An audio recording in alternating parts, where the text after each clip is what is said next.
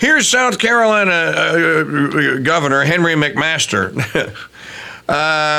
who's going to say very affirmatively and positively that there is not going to be another lockdown in the Palmetto State.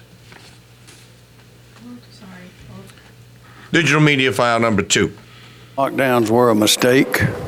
Those a lot of the information that was presented and the opinions that were presented from official sources were in error and caused damage. She said error. And error. I can assure the people of South Carolina that we are not going to have mandates requiring masks. We're not going to close down schools. We're not going to do a lot of the foolish things that were done in other states that we limited to a great degree here in South Carolina. But we have all learned from the pandemic how important common sense is, and that was abandoned in many parts of the country. Not here. We did the right things, but we will not have mask mandates. We're not going to close schools.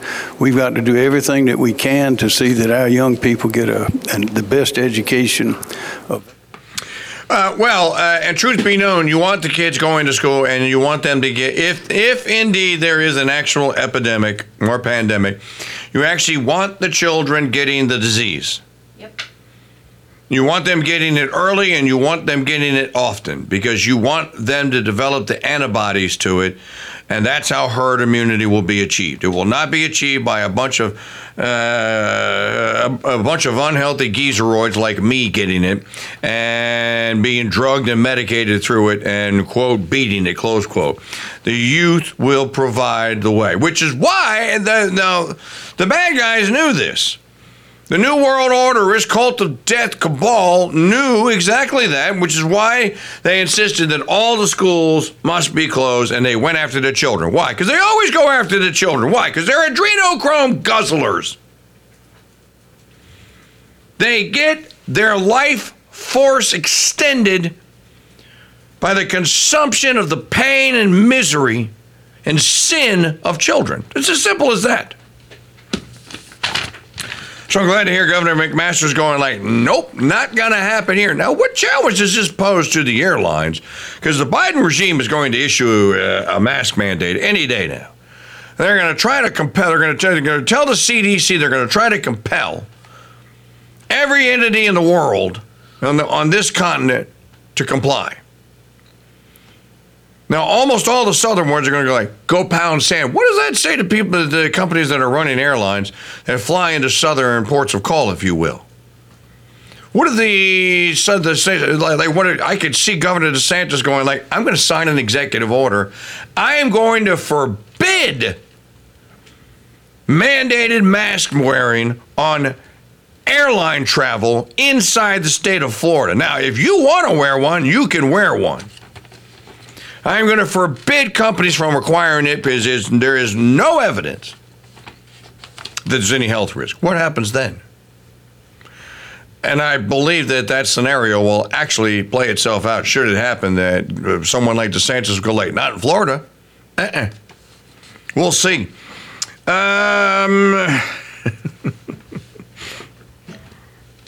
You want to hear what black residents of Chicago think about forced immigration? Now, this is another thing. Who's competing for cash, money, labor jobs now? Illegals. Who are they competing with? Well, they may be competing with other minorities, blacks, Hispanics, and other Asian immigrants that got here, that are here, or citizens, or got here legally. So the black folks in Chicago are not very happy with the regime leader right about now. As a matter of fact, they're not happy with pretty much anyone. Now, this is an irony here because this is the model Democrat City. The high-rise project was invented by and for Chicago. But there is a problem all the way to paradise. Democrats. Yeah, they're upset that the migrants, the illegal migrants, are getting all of their benefits. They're not going to the black families anymore. So that's what they're upset about. Yeah, so here you go. these resources that have not come to us, now you want to overly compensate for people who never lived here before, and we need to be taken care of first and foremost before anything else happens here. Yes. Why would any leader put our black communities already riddled with crime at further risk by placing unvetted non-taxpayers steps away from our seniors, our children, and our homes we've worked so hard on our own to secure? We are at war, people. Our communities are at war.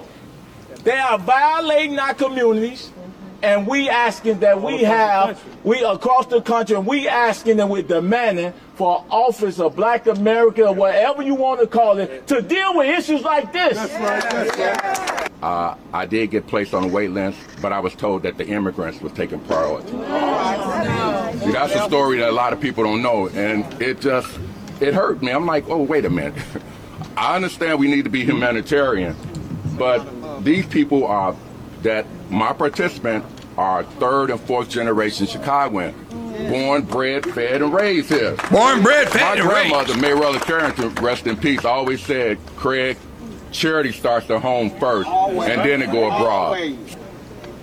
Politically, having over 500 people in our community would completely wipe out any interest we have.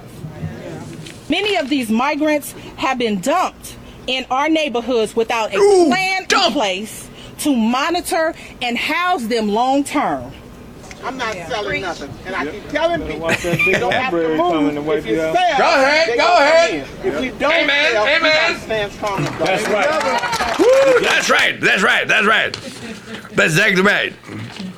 What they've been doing up in here, they've been giving the thing to the illegal alien folk that never live here. You could hear the frustration going like, hey, wait a minute. Where are the clients of the Democrat Party?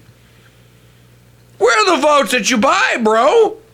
You can't give our stuff to them. They haven't earned it. Something tells me that so much of this iron curtain, this welfare, libtard, woke iron curtain is about to collapse.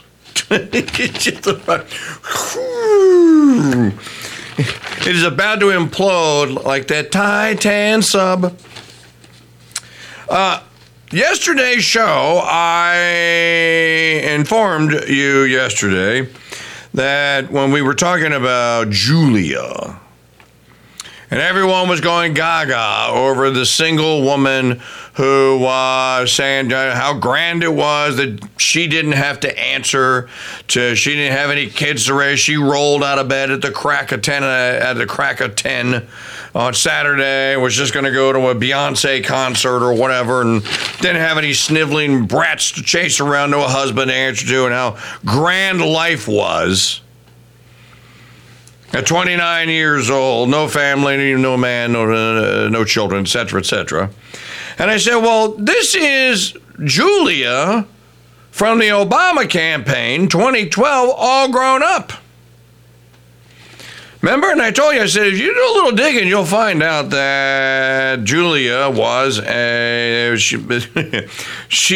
this woman is Julia.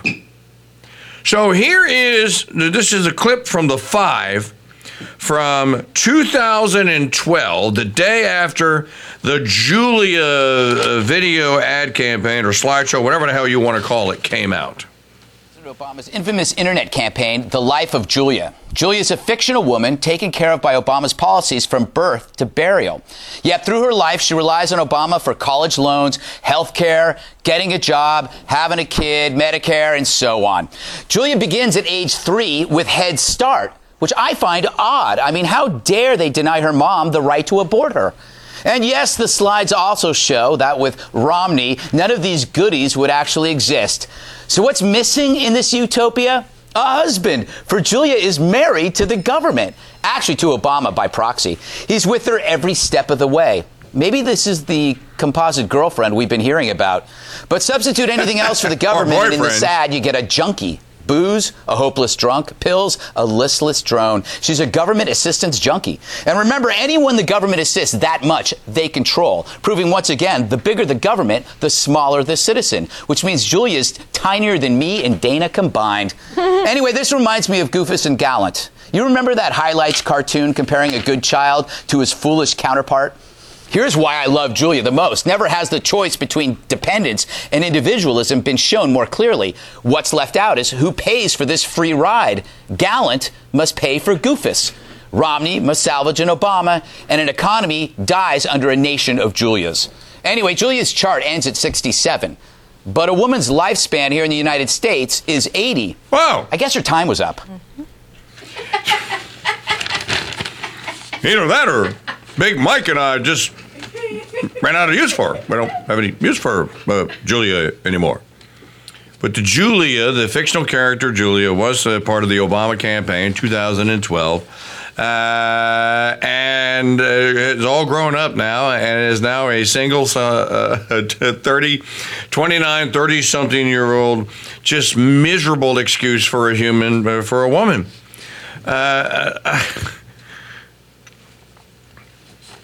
People aren't going to like not having civilization around. They really aren't. They say that they want to be left alone, and all there is to life is Beyonce commercials or Beyonce and Taylor Swift concerts and eating out at fancy schmancy restaurants and this and that and the other.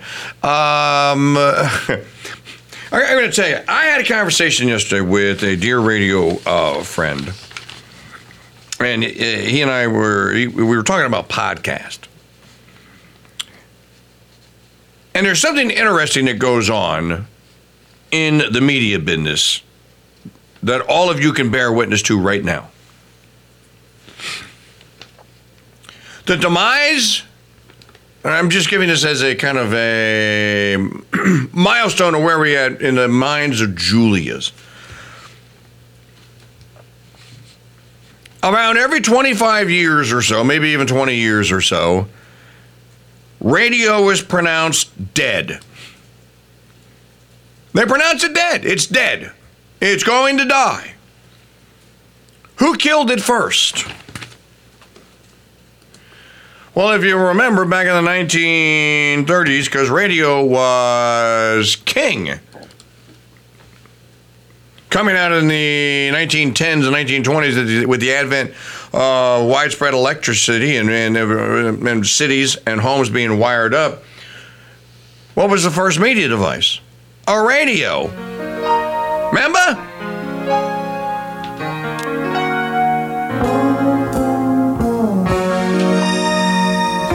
Can't talk about this and not play the Buggles just for a minute, just for poops and giggles. On the wireless back in 52, lying awake intently tuning in on you. If I was young, it didn't stop you coming through. They took the credit for your second symphony, rewritten by machine on new technology.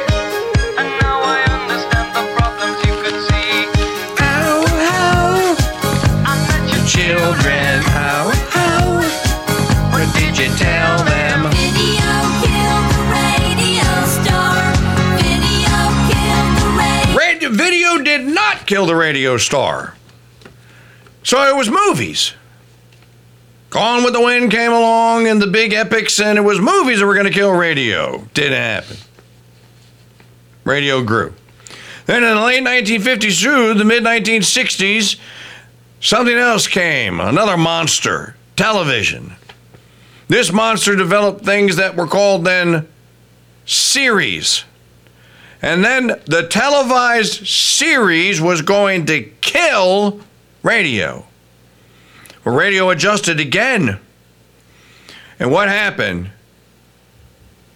FM, no static at all. FM came around and radio avoided the death sentence. Then MTV, maggot television came along, and videos, as you just heard, were going to kill the radio star.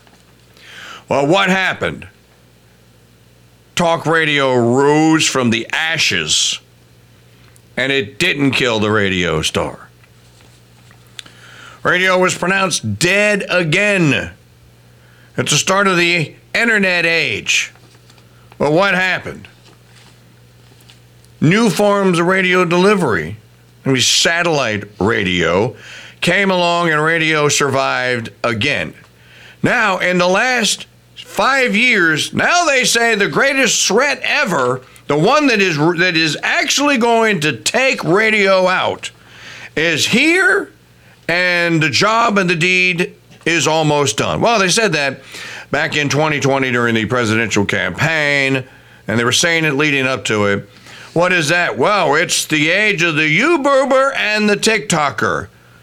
The video star, again, is going to kill the radio star.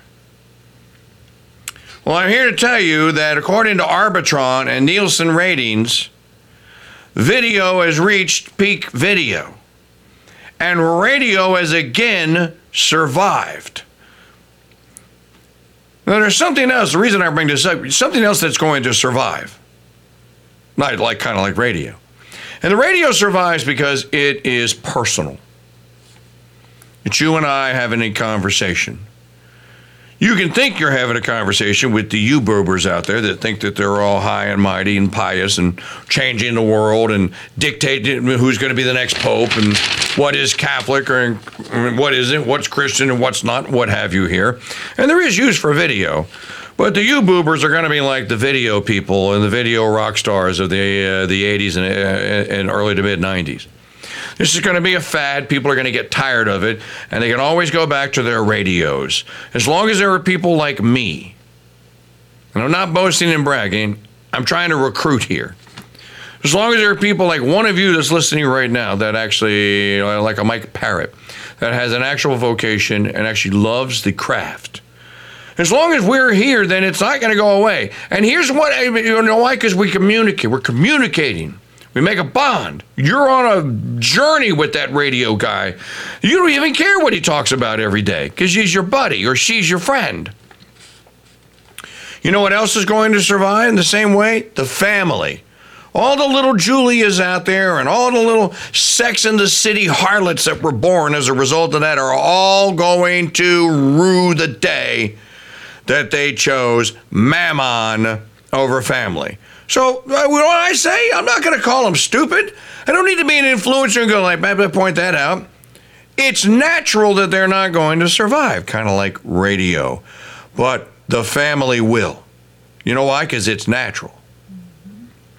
It's natural, and it doesn't need your or my approval.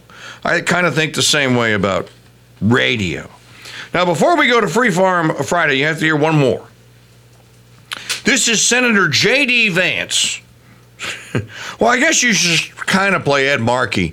So here is the pinko commie, Ed Markey, on the floor of the U.S. Senate proclaiming that the mask mandates are coming back because already this year, this is the worst pandemic, endemic, shamdemic, whatever, since 1918. And you're going to get your mask mandate, and you're going to like it, and it's going to save lives and the human race. This bill is little more than an attempt by Republicans to dismantle a public health infrastructure that had to be built in order to deal with this greatest of pandemics since 1918. The biggest pandemic since 1918, when hundreds of thousands of people actually did die. Now, along comes Senator J.D. Vance. Now, Markey killed Vance's bill, but I don't think Vance is done. But listen to this epic smackdown of Markey and the masked Nazis. Senator Markey mentioned the tragic number of Americans, over 1 million, who lost their lives due to COVID, and I agree that it's a tragedy, and I wish that we hadn't lost them. But we lost them in spite of some of the most aggressive masking policies in the world. If mandatory masking were going to save our citizens, it would have already done so. That's the first point. The second point is that this legislation doesn't prevent any of our citizens from wearing masks. If you would like to wear a mask, of course, you have the right to do so. But the senator talked about freedom. What I would like is for the freedom of a school child to not be thrown out of classroom because he doesn't want to wear a mask. I would like the freedom of airline passengers to be able to go and visit their families and not be thrown off an airplane because they refuse to wear a mask. Freedom is fundamentally about respecting that you might have a different view than I do.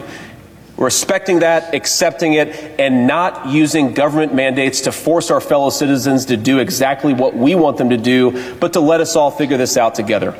The final point that I'll make here is I heard some pretty alarming rhetoric from my friend on the other side of the aisle. We are about to have some serious respiratory problems. We always do in the fall, and maybe it will be worse this fall and this winter than before. But I think that what our children most of all need, and I'm the father of 3 kids under the age of 7, they need us to not be Chicken Little about every single respiratory pandemic and problem that confronts this country. We are going to have people who get sick from viruses. It has always been thus, and the way to respond to it is with calmness, resolve, and strategic thinking, not by pretending the world is ending, because what has always happened is going to happen once again. We cannot repeat the anxiety, the stress, and the non-stop panic of the last couple of years. That's what this legislation is about. End the mandates, end the panic, and let's get back to some common sense. Of course, the senior senator from Massachusetts won the day because you have the likes of Romney's in there that are they're not going to side with the young upstart J.D. Vance. But you're already hearing and seeing that there's going to be an epic battle here. Maybe this is the battle. Maybe this is the democracy. This is the Rubicon that democracy tries to ride over, and there are enough people to go like, you're not doing it. I'm not doing it, and I'm not going to let you do it to my kids, bucko.